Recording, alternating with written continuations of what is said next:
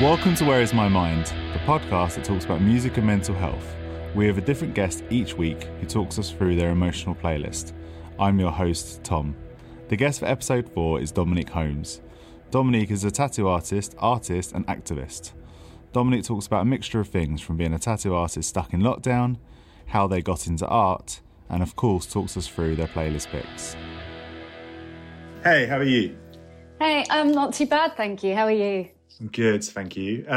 Thank you so much for coming on.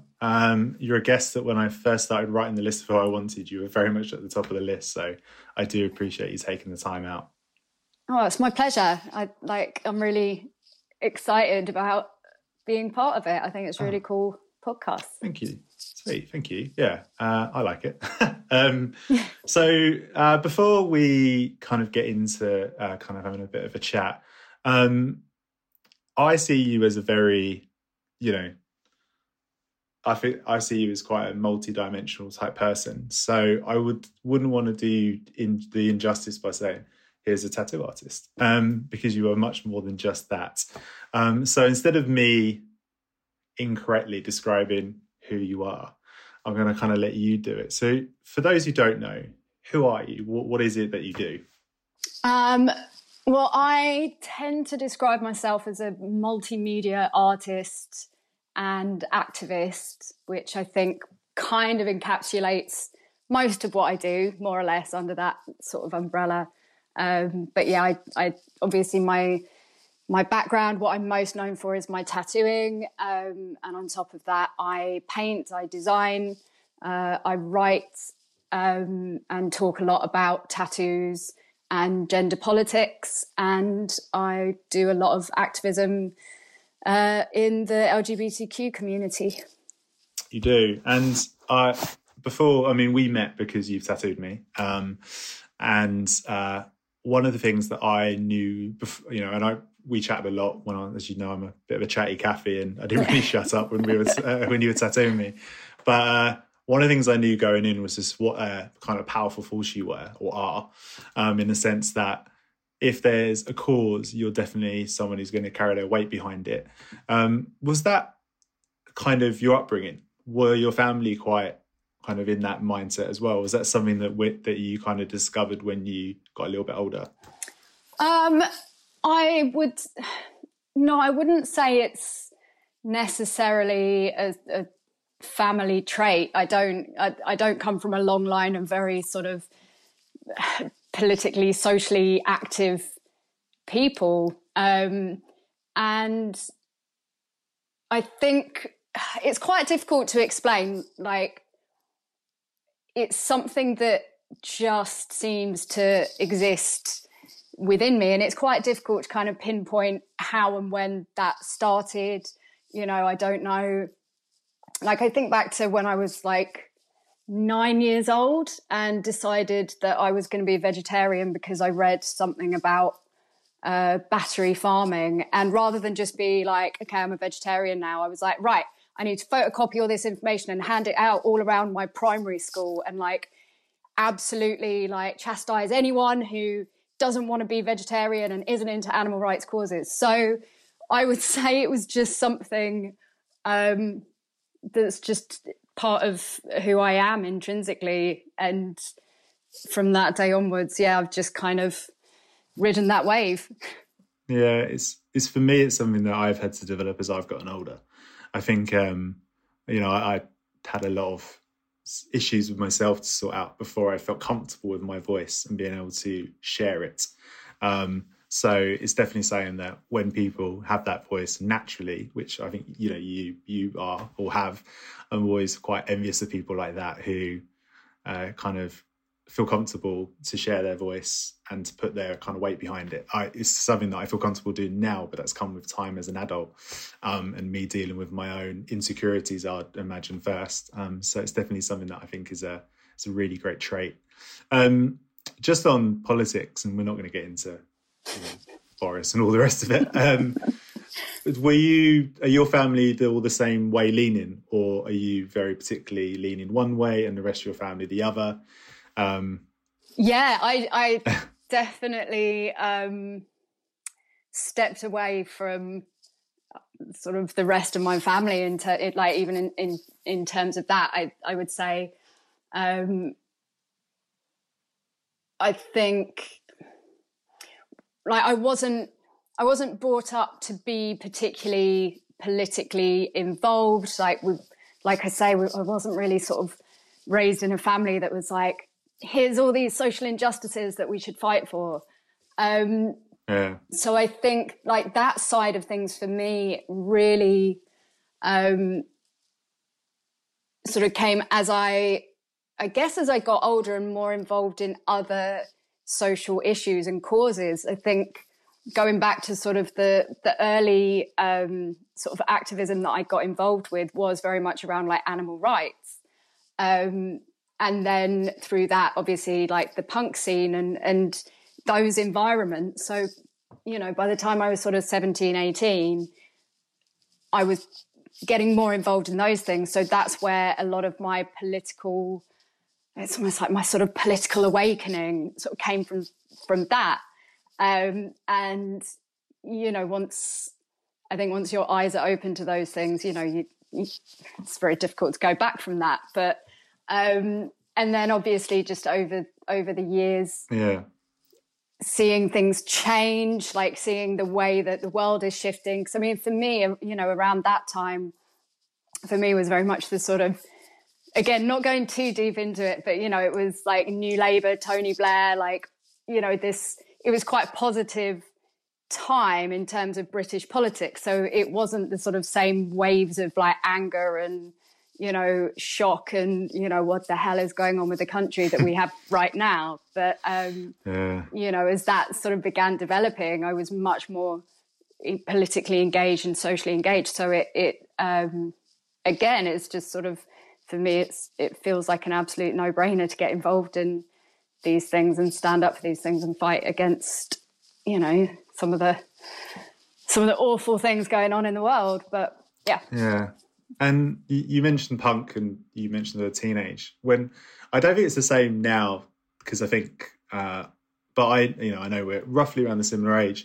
But would you class yourself in that group at school? Because I find that in my school, a lot of the groups were defined by the music you were into. So were you a punk rock kid growing up? I think I was definitely like the alternative kid. You know, I was the one that dressed a bit weird and listened to different music, and you know, I was like, you know, a little skate punk really. So yeah, I would probably have been in that category if you kind of break it into those groups. Yeah, I would say so. Yeah. And what bands were you guys listening to in that group, in that scene? Oh my God. I like as a teenager, I'd say like my favorite bands at the time were, I was very into like indie and Britpop. Okay. Actually, like that was one of my sort of journeys into like music. Obviously that was the big thing at the time, you know, it's the whole like Blur, Oasis. And from that, you know, as a sort of young teenager starting listening to that, I guess I was then sort of more exposed to sort of proper music. I don't like all music is proper music. It's, you know, all music is valid and has its place and is great. But, you know, where a lot of, I guess a lot of people of that age were, you know, reading smash hits and listening to pop music, I started getting more into like the sort of alternative music, I guess. So things like, I was quite into Pearl Jam. Oh yeah. They were like a big band for me. Soundgarden, another one. Like, I guess that kind of, that was sort of where my musical taste started going. Rage Against the Machine, that was another one. Oh yeah. Yeah, used to get told to turn that down a lot. Yeah. I always like when, I was a massive grunge kid as well. So, Pearl Jam, Soundgarden, Nirvana, etc., Mudhoney. And I always find it quite funny when I talk to people about that scene, especially whilst we're both wearing check shirts. So I was just about to say. We're both rocking. I know people can't see this in the medium, but me and Dom are both wearing check shirts whilst talking about our love for grunge. So we are a walking cliche a little bit, but it's fine. I think that's, for me, like it was whatever band Kerrang told me to get into, I got into. So that was very much my Bible growing up, was that. Just talking again about, because obviously... Oh, and with Kerrang as well. Yeah. Just the free CD, when you'd get like the free CDs. Oh, yeah. That's how you discover, your new favourite record, your new favourite band, the CDs on the cover, on the front of Kerrang. I definitely that was a real, I loved it, discovery for me, finding all those. And for my brother was where I was more alternative scene, he was indie, and for him his Bible was Q. So any band in Q he would obviously research, and again if there was a CD that would be played in his room for countless hours, where I was next door listening to Kerrang CDs. So it was a real kind of split line between the two. So growing up, in terms of, because obviously this podcast is around that emotional connection that we have with music, when did your kind of real connection with music come? Was there a lot of music played in the house? Were your parents quite into it? If so, kind of what was the sounds that you had growing up? Or was it something that because I know obviously when we grow up and we find our own sound, our music tastes change. But would you say music was something that you got into yourself, or was it something that you kind of had from kind of day dot? I think I just always remember there being music on. I was always, there was always the radio on, or music playing. There's always music in the car. We were sort of encouraged to participate in music. So, we were very much, I guess, I was sort of brought up around music. It was just there right from the start. In terms of what we listened to and sort of, I guess, how my connection to music came about, I just always would always listen to music. And one of my sisters, we're quite close in age, she was very into music as well. So you would always hear it blasting from both our rooms, but I think we had quite different tastes. Okay.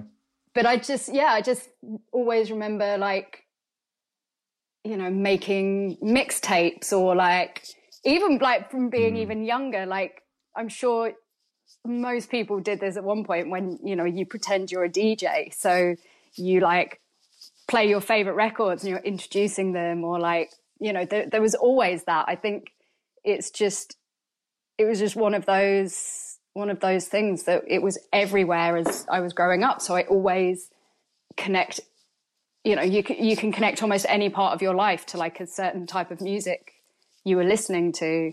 And you mentioned that you and your sister had different tastes. Which way did she lean musically compared to you?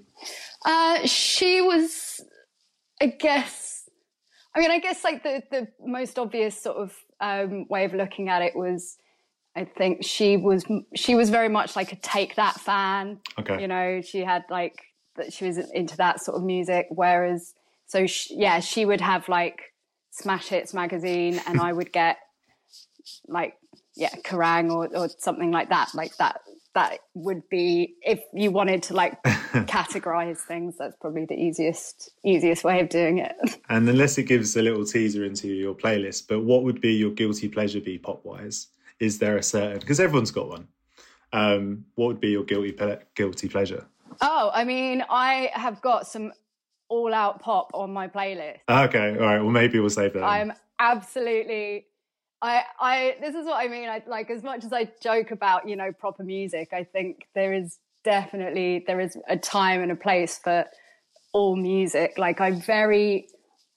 would very much say I'm someone who would find it easier to list the music that I don't want to listen to rather than what I would want to listen to. Yeah, I get that. But yeah.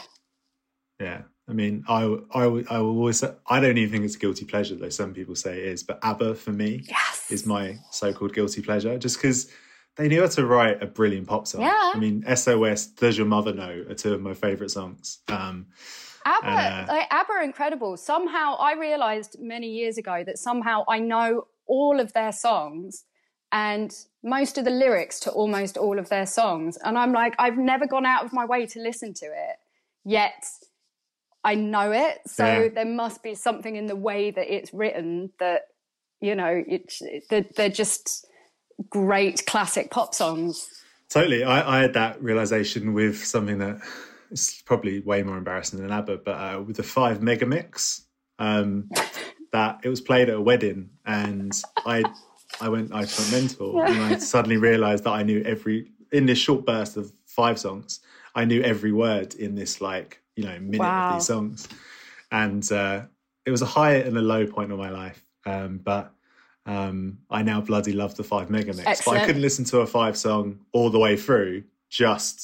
I like them in short bursts all put together. I mean, the Megamix, it's like the highlights, isn't it? It's like a highlight reel. Highlight of a wedding. Yeah, it's a highlight of a wedding. If there's no 5 Megamix, I'm not going to attend. That's my new rule. So if you don't want me to attend your wedding, just don't play the 5 Megamix. I'll bear that in mind. Thank you. So it'd be silly for me not to talk to you about art, because I want to use that word instead of tattooing. How did you, discover that you had a talent? Because I can barely draw a stick man. And did you always know tattooing was the way? I know obviously you do it all, but as you've said, you're kind of probably more known for that style. Did you always know that was the direction you wanted to go in? Or was it just a coincidence that you went in that direction over, say, you know, being a painter first? What was your kind of discovery and then kind of that direction? Well, for me, like, I still sort of, when I think back to like how and why I got so into like art and creating, a lot of it came from my gran, who was an amazing painter. And when I'd stay with her in like summer holidays, when I was like young, when I was like 8 or 9, we would do like painting sessions. So she'd do like set up a little still life. She did a lot of like watercolor flowers, and she would set them up, and she would teach us how to like paint and draw. So it was something that was enjoyable, that you know, I really loved that memory of it.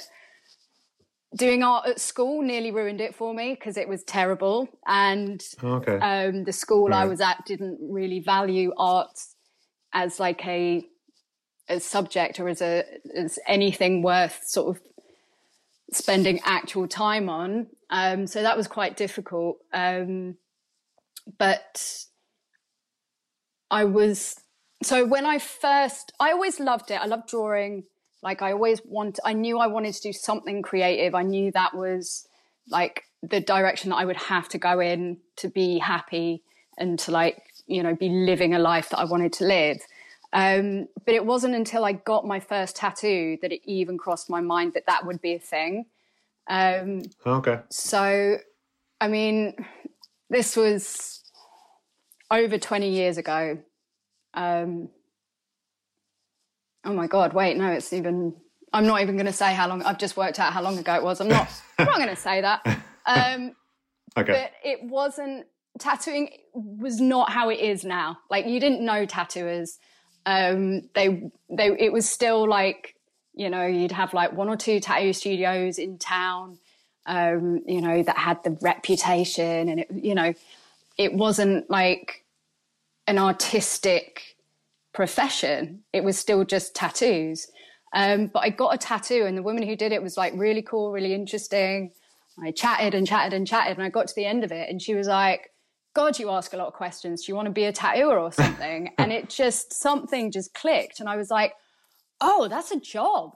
People do this. You can do, this is a thing. So from that point, it was like at the back of my mind that it's what I wanted to do it. But it was when I was studying art at university that I started actually tattooing. And when I was at university, like the artwork that I was creating was nothing connected to tattooing in any way, shape or form. I was much more into like installation and using sort of natural sources to create like transient art and, you know, things that you only see for a short time and, you know, very conceptual stuff. And then from there went on to tattooing. And I guess for me, I kind of sit somewhere in between. Tattooing is very much like, you know, my first love artistically. Like I've always had this like incredible connection to it, and I love what I get to do through tattooing, and, you know, getting to create pieces for people, really fulfilling. Like it's really an amazing thing to be able to do. But I also really appreciate that it's also allows me to now do the other creative processes that I have always wanted to do and have always continued to do, but you know, maybe weren't quite as I don't want to say weren't quite as accessible to me. Like it wasn't like tattooing was like a physical thing that I could do and I could create and I could express myself through doing this one thing, and it's very consistent and it's, you know, a great way to create. So it's been and will remain like my main sort of act of creation, I suppose, act of like creativity. But all the other stuff that I love doing, all the other sort of creating is always going to be there as well. And I'm always going to want to do everything else alongside it. Yeah. And obviously tattooing is the industry has changed quite a lot, obviously in recent years. And I'm saying that from outside looking in. I mean, it's a lot more popular now than it has been. Mm-hmm. You know, there's terrible TV shows. It feels like there's a shop on every high street now. Mm-hmm. What's your view on the current state of the industry that you're in? Are you pro? Are you against it? Do you think obviously this year there's been some unpleasant stories around male tattoo artists, etc. Like, where do you think your industry is in at the moment, kind of state-wise? And that's a big question, and I asked a few different things. So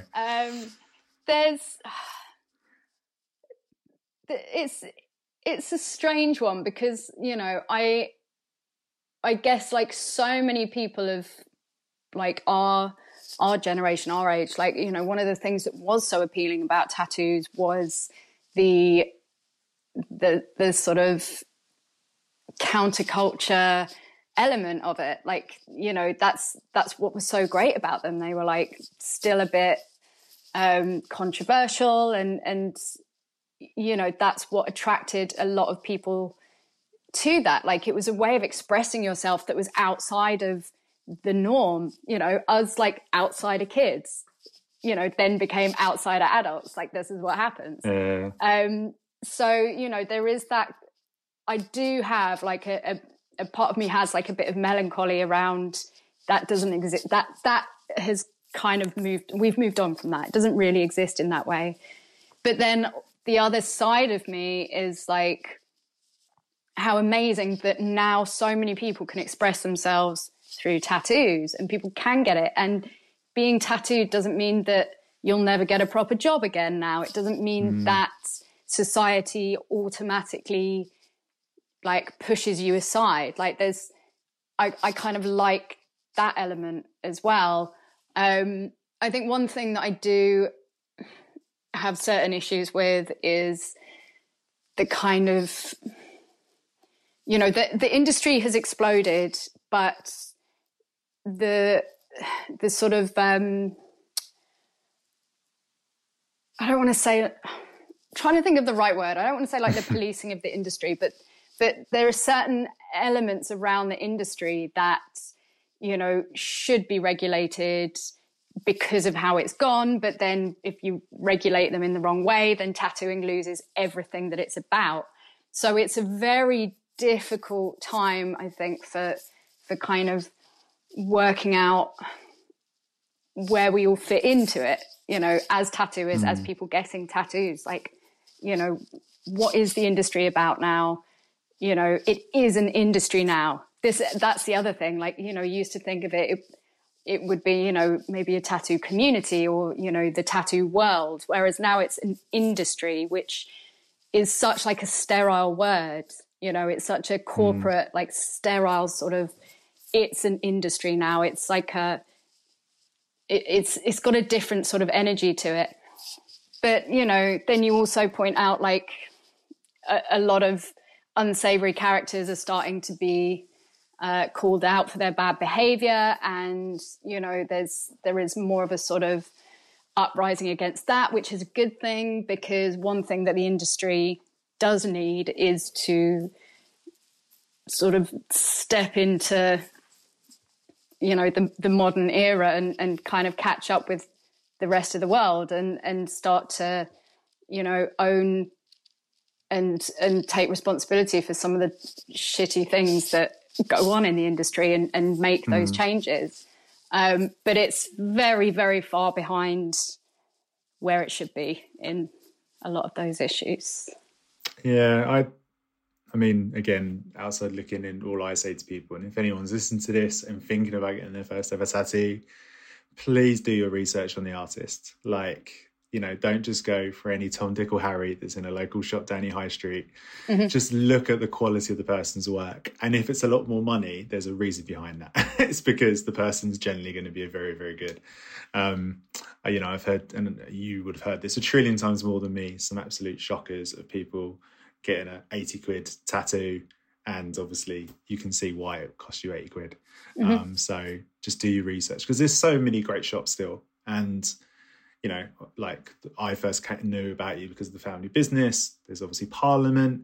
You know, there's so many in London. And I'm mentioning London because we're both based in London. But and just the last one on tattoos before we start to talk about the playlist. And I'd be, because of this, you know, there is a mental health element to this podcast. So I'd be silly not to ask you. Obviously, your industry, it's been a roller coaster during COVID. You know, open, shut. You know, very much like the, you know, hair and barber industry. You know, given no time, etc. How's that? And I know you're obviously, you know, you work in your own studio, etc. But how's that been for you mentally, from a sense of the uncertainty of this year, arranging things, unarranging things, etc. Has that been quite? I mean, it's again outside looking in. I imagine it's been quite tough. How have you kind of coped with this year? Do you know what it has? It's been really difficult. Like I will happily talk very openly about how frustrating and how difficult it's been for me, and I can imagine for everyone else in my industry, because I mean, I'm speaking as someone who has worked, like had jobs and worked since I was a kid. You know, I had Saturday jobs, I had part-time jobs, like I've always worked. And, you know, this last year I haven't been able to. And I'm coming at this from a position where I don't exclusively tattoo. You know, I have other work to keep me going. I have other projects that I can continue to work on. But still, like the feeling of not having purpose and structure can be quite difficult. And it's really like it's opened my eyes up quite a bit. I was talking to a friend recently, and I was like, I feel like I can kind of empathize with people who find themselves like long-term unemployed, and I can see how depressing that must become. Like it's really, really difficult to keep yourself positive and inspired and want to keep going when you don't really have anything to do. And when you're trying to create in such a difficult time, you know, we've seen endless sort of memes and tweets and people talking about it. You know, it's hard to find the energy to be creative when your energy is going into staying alive, when your energy is going into, okay, like I've got these bills coming up, but, you know, I've got no way of working and earning money, and the government aren't exactly helpful to a lot of people. And, you know, there's all of this. It's also not exactly the easiest time to be like, well, I'm just going to start this new creative project, because, you know, our heads aren't in the right places. So it's been frustrating. It's been really difficult. The constant rescheduling, all of that was exhausting as well. And I think a lot of us found that to be quite just difficult for many, many reasons. But I personally got to sort of it was just before Christmas and before all the lockdown was brought in. And I got to the point where I ended up emailing all of my clients that I'd booked in for January, because I was like, I know what's going to happen. I can see it coming. I'm just going to email now and be like, look, should we just reschedule? Because all our Christmases are going to be ruined by this. We're all going to be stressed. It's all going to be really last minute. It's going to be, I'm going to be worrying if you've got the email, you're going to get back to me. The little things like that really kind of build up. So it's difficult. And then obviously, from the point of view of the industry, and I think similarly to people in the sort of barbering and hair and beauty industries, I know people in studios who spent thousands of pounds on, getting the studios COVID secure, and were closed anyway. And you think, that's been a lot of work, a lot of financial and emotional and sort of physical energy gone into doing that. And it's, for nothing. So all of those things, it brings you down. It's exhausting. It's really exhausting. But also we all know it is also the right thing to do, because I know I'm not the only one who, followed all the restrictions when I did, reopen, followed all the restrictions, I tattooed you in between the lockdowns, didn't I? And it was, very I made sure you knew everything about how the studio was operating, made it very clear, if you have symptoms, if you know anyone with symptoms, we'll reschedule. But I still had people coming in who had not taken into consideration their actions and, either hadn't been practicing social distancing or, turned up without a mask or whatever. And that adds to the stress as well, because I'm like, I'm putting myself at risk so you can have your tattoo, just at least show the respect to do the few things that we ask. So it's kind of, it's stressful if we're closed. It's stressful if we're open. It's a difficult time, but, we're not the only ones. It's difficult for everyone, and you have to kind of remember that. But yeah, it's definitely been a tough year, in terms of all of that. Yeah, I feel like there's been a few industries that have had it worse than others. Obviously, I'm taking the NHS and people in their own level, but like we've mentioned, obviously your industry, and also I had a friend who runs a barbershop in London, and the day that everything shut, she was working till literally the last second that she could class that as a day, because she had all of her Christmas booked up, and then obviously it cut, and then she had to try and fit as many people in. So she worked till it was 1:01 of the next day, so it was officially still in the law, just to try and fit in as many people as possible, because A, she needed as much money as she could to get through Christmas, but also B, she wanted to not let as many people down as she knew she was going to have to. Yeah. So it's been, and I've got friends who are tattoo artists, friends who are barbers, and just talking to people, and I've been very lucky. I've worked every day since, COVID, and haven't been furloughed. So I'm very much, I count myself as very fortunate, but I know it's been tough on friends and people I've heard different stories of, and they've had to try and find different ways to cope, different coping mechanisms, different way to try and get their output, because, what you're going to do is just sit there and watch TV all day. It's not, that's going to be really tough on your head. So, and I know as, you've been making some great cookies as well as I tried. So my waistline hasn't been grateful with that, but my appetite has. So, okay, let's now talk about your playlist, because obviously that's why we're all here. That's the main gist of it. Okay. So again, just to recap before we start. So this is where we build your emotional playlist. So there are 6 choices, 5, everybody get. 1 is slightly more accustomed to you. I'll give you obviously the track, and then we'll talk about the music, and then you give us your pick, and we'll talk about why you picked that song. So, like every playlist, you want to start it with a banger. So this is your happy pick, and obviously we can look at this from a couple of ways. So a song that you want to listen to get you in that happy mood. When you're in that happy mood, you want to elevate yourself. So when you want to be happy, or when you are happy and you want to get even more, what kind of music do you tend to go to? I would tend to go to what I refer to as like 80s and 90s gay disco pop, like proper like okay, what you would listen to at 3 a.m. in GAY late when you're absolutely smashed and you don't want to go home yet and you just want to like dance with random people. Yeah, nice. That takes me to my happy place, if you can imagine that.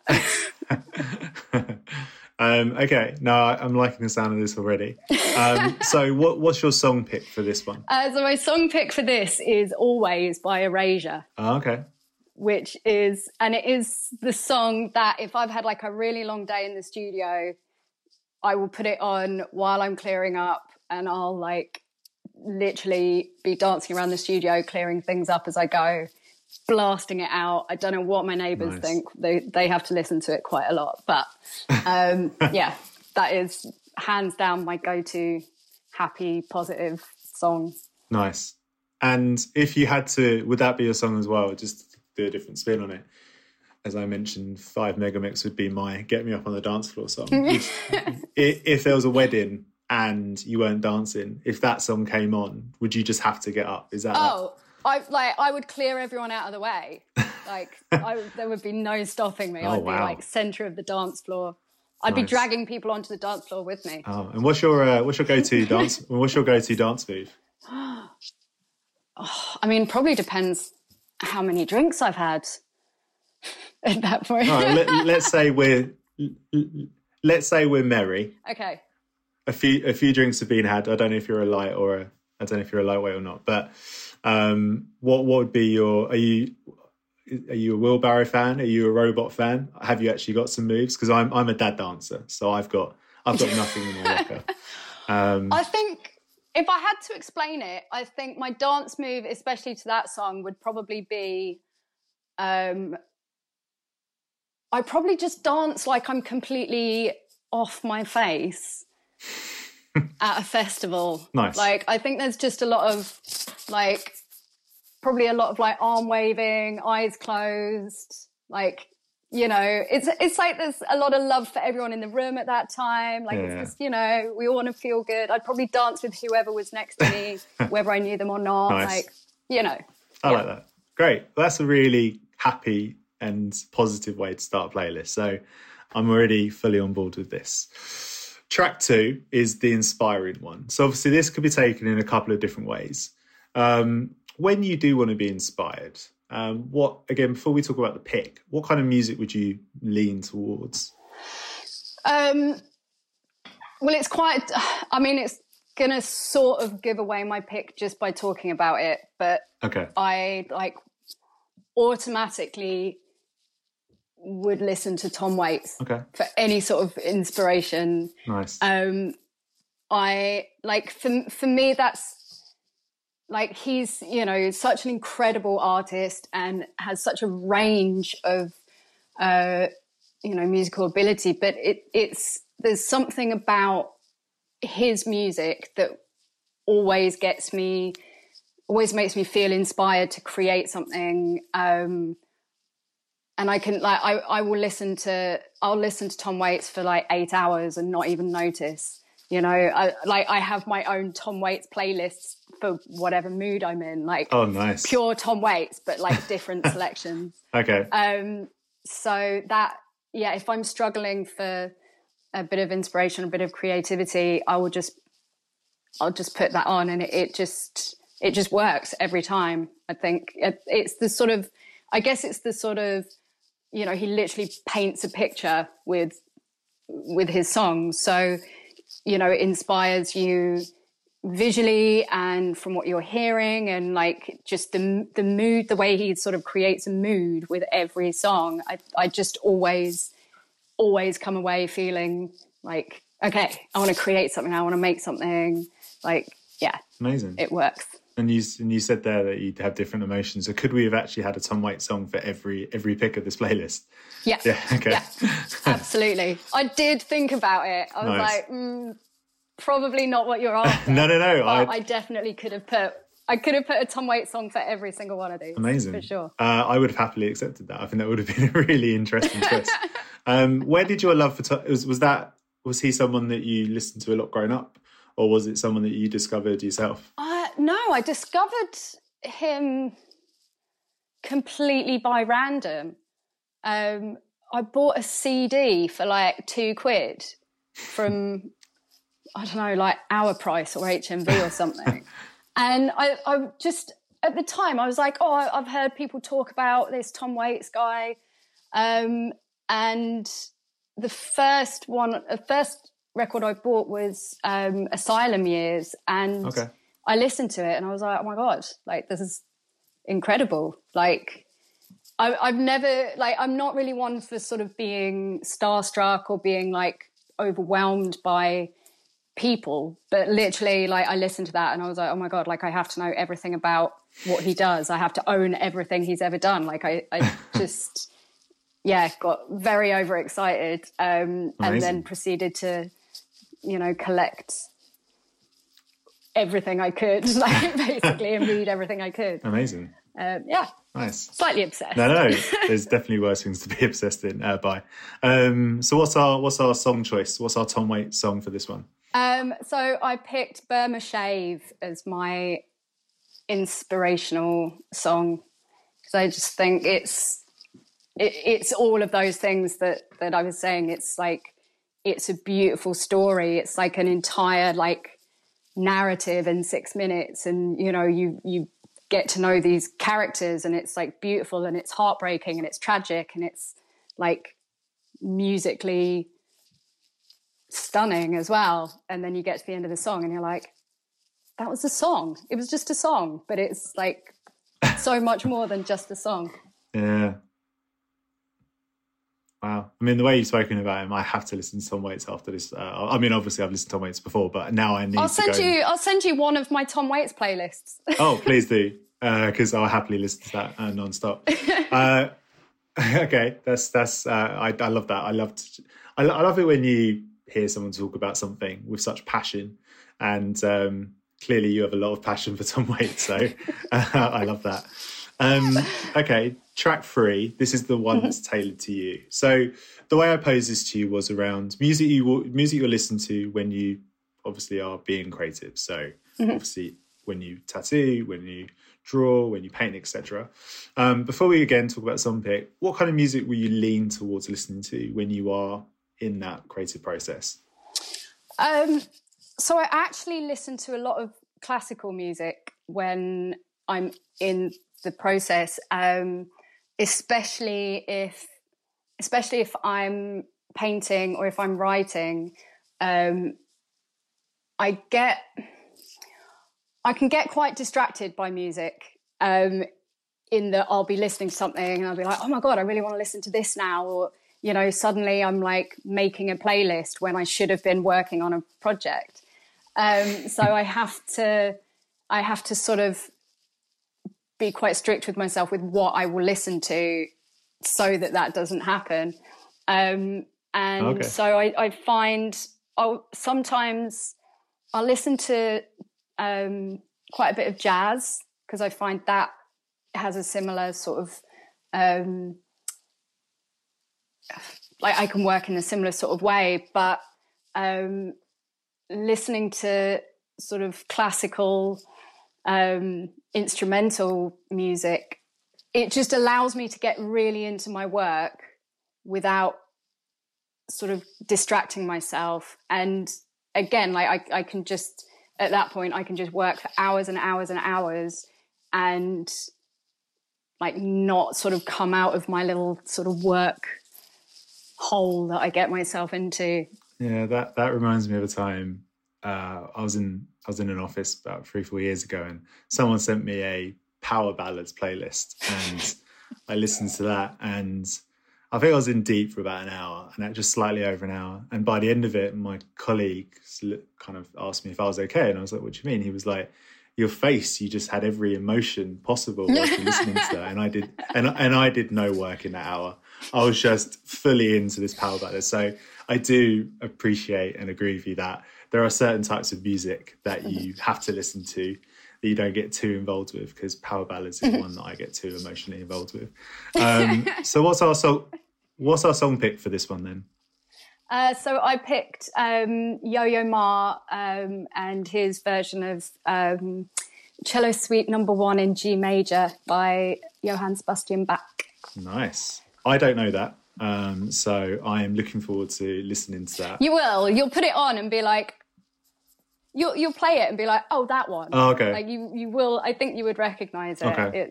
It's beautiful. I also I'm obsessed with the cello. I tried to learn a couple of years ago, but clearly I just don't have enough time or dedication to start something new. It wasn't something that you fancied during lockdown? Give a cello another go?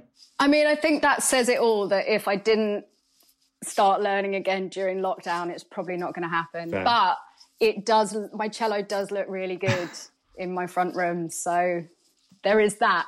Oh, do you actually own one? Okay. So it's now just turned into a ornament. Yeah, basically. Nice. Okay, cool. Okay. I really love that. I think that's a really kind of beautiful way to kind of explain that. And I totally get it. Okay, moving on to the next song. Mm-hmm. So every playlist then has that moment where you have to take a slight dip. It can't just be positive and happy every single track. So this is the music that we listen to when we're feeling a bit blue, when we're feeling a bit sad. Again, before we talk about the song pick, when you are having those days, which again are totally valid, everyone's allowed to have days where you can't always feel your best. And I think it's okay to accept you're going to have those days. What kind of music will you lean towards listening to when you are in that kind of mindset?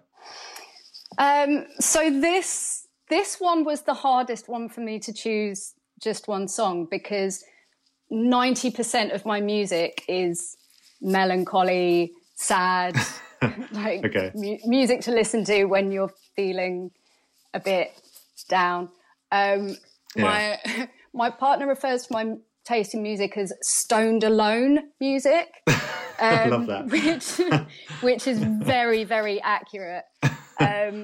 So yeah, I'm a big believer in leaning into it. If you're having a bad day or you're feeling a bit melancholy, you're feeling a bit down, just lean right into it. Just listen to sad, yeah, I agree.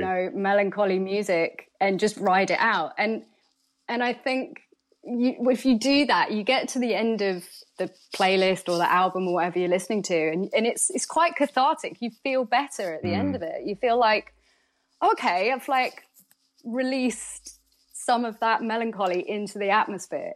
Yeah, I agree. So that's my theory. No, I fully agree with you. And I think Stoned Alone might be your subheading for this episode. But I really enjoy that. And do you have a certain place when you listen to your Stoned Alone music? Do you have a chair? Do you go for a walk with headphones on? Do you listen to it in bed? Where would you tend to kind of go to when you're having those moments? I mean, I've never really thought about it. I think I just put it on wherever I am. Just whatever, just, like I say, I just lean into it. Yeah. So probably, sitting in the studio, just put some sad music on, or yeah, I've got my little spot in my front room. I've got my chair, just my nice comfy chair, sit there with the dog, put the music on and just, ride it out. And what's our song pick for the Stoned Alone selection? So my go-to feeling sad song that I eventually selected, because it changed multiple times, but in the end I went for Nina Simone, If I Should Lose You. Oh, nice. Which is, I think, the saddest song that has ever been written. So I had a very, very close second for me was Nadine Shah, Stealing Cars. Oh, yeah. Yeah. Yeah, that's on my sad playlist. Yeah. Yeah. First song that goes on any sort of melancholy playlist that I make. It's just a good... See, even now I'm like, oh. No, you said it now. I have two. Well, remember, Yeah, you've got your... no, I'll go. You've got your honourable selection, which is the last one, which is where the songs that nearly made the cut, you can kind of have that in there. So many of those as well. Well, we'll get to that one. I love that. And I think I'm really enjoying this playlist because, I mean, I've been trying to make notes as we've been chatting, but it's such a wide selection, which I really love because, I mean, part of me wished it was just Tom Waits every time, but I think what the shows is that, you know, there are such different music for such different emotions, and if you take out what scene you consider yourself in and that kind of constraints of music, I think it really shows the honesty when people have with music of what they really truly listen to. I mean, you know, I put on punk rock gigs, but if you looked at my Spotify and Wrapped, it's not punk.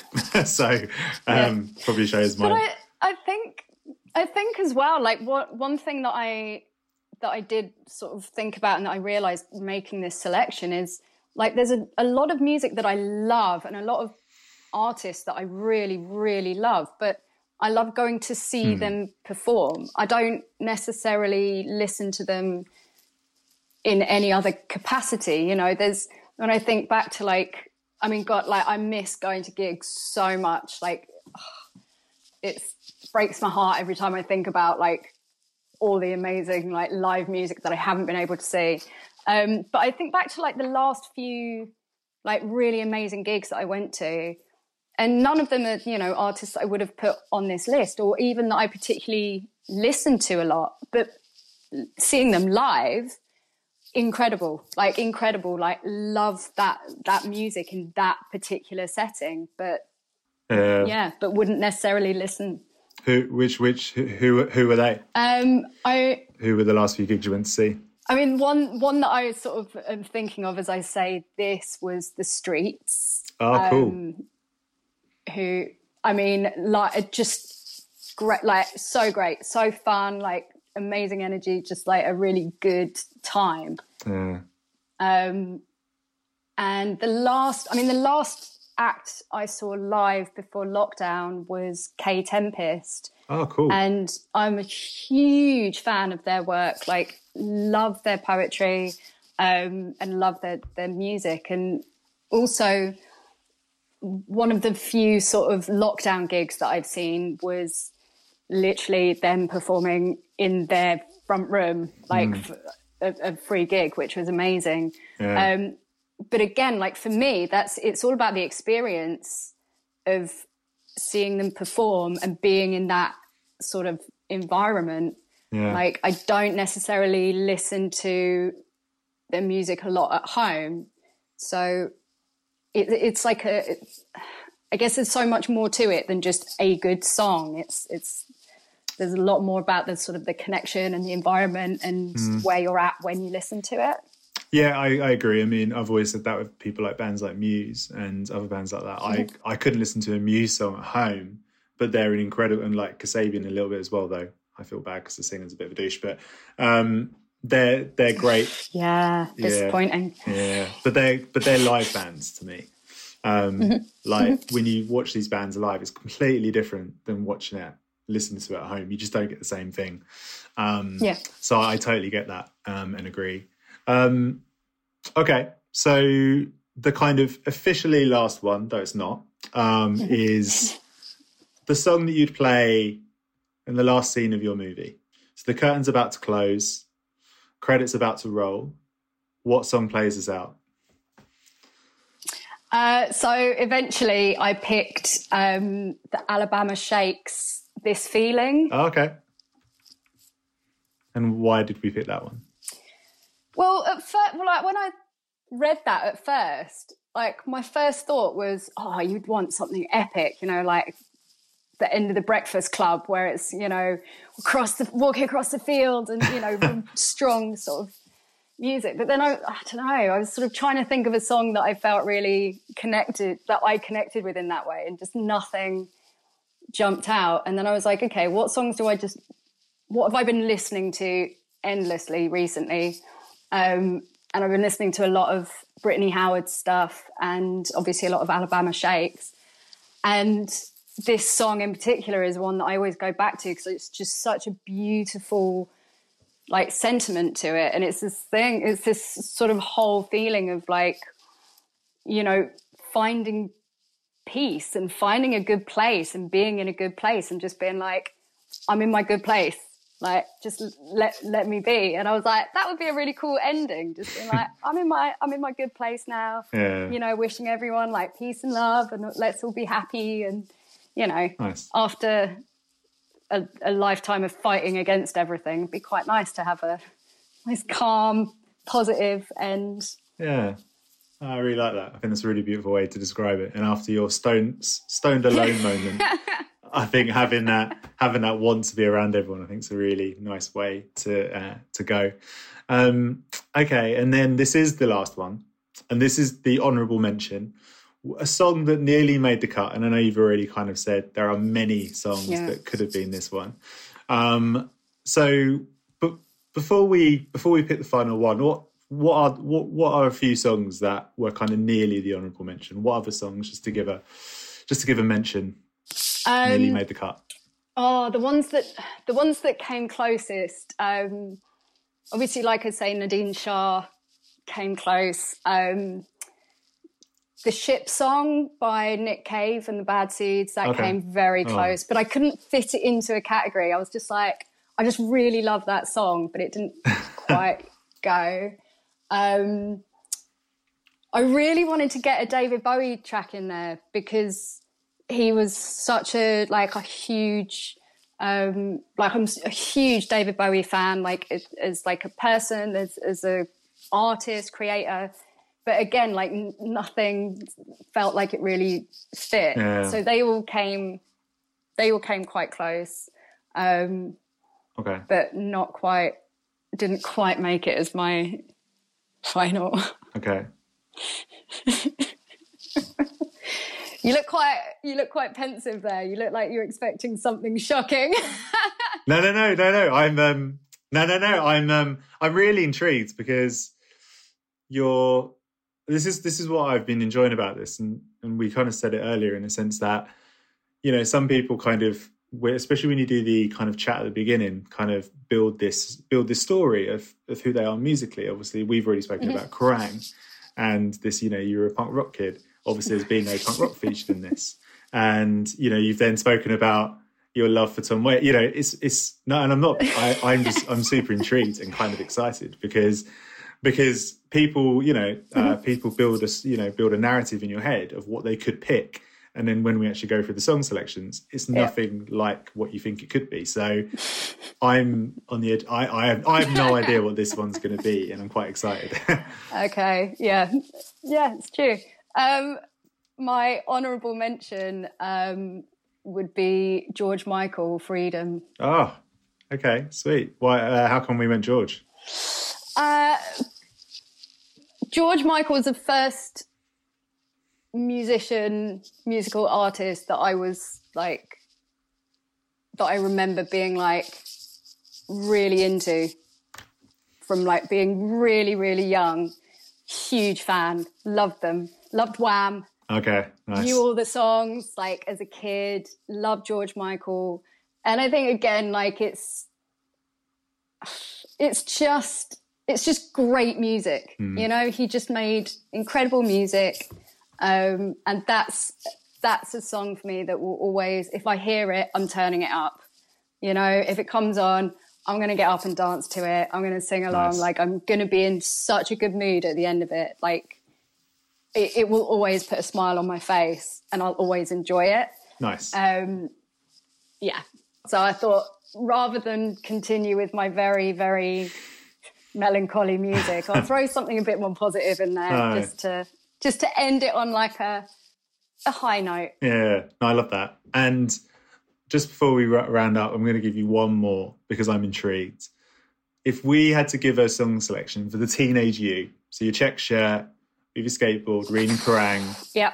what song, or if it's hard to pick a song, what band or song would you have picked? See, it's actually not that. I'm like, oh, there's two that Okay. immediately come to mind. So it would either have to be Rage Against the Machine, Killing in the Name, because obviously, Yeah. it's still, and again, still, if that song comes on, I'm shouting every single word.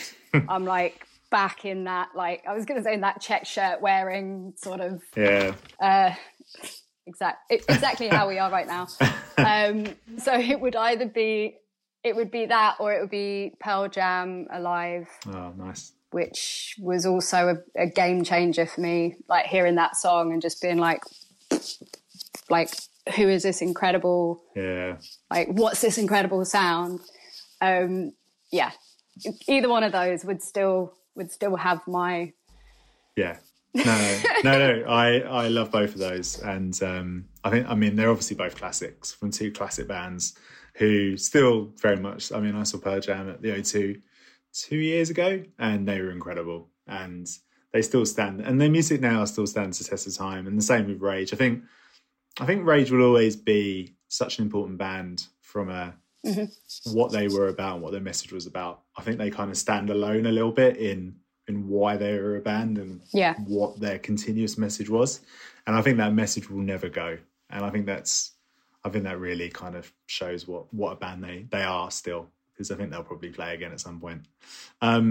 Amazing. I've loved this. So thank you so much for joining. It's been my pleasure. And I'm actually really excited to listen to this playlist.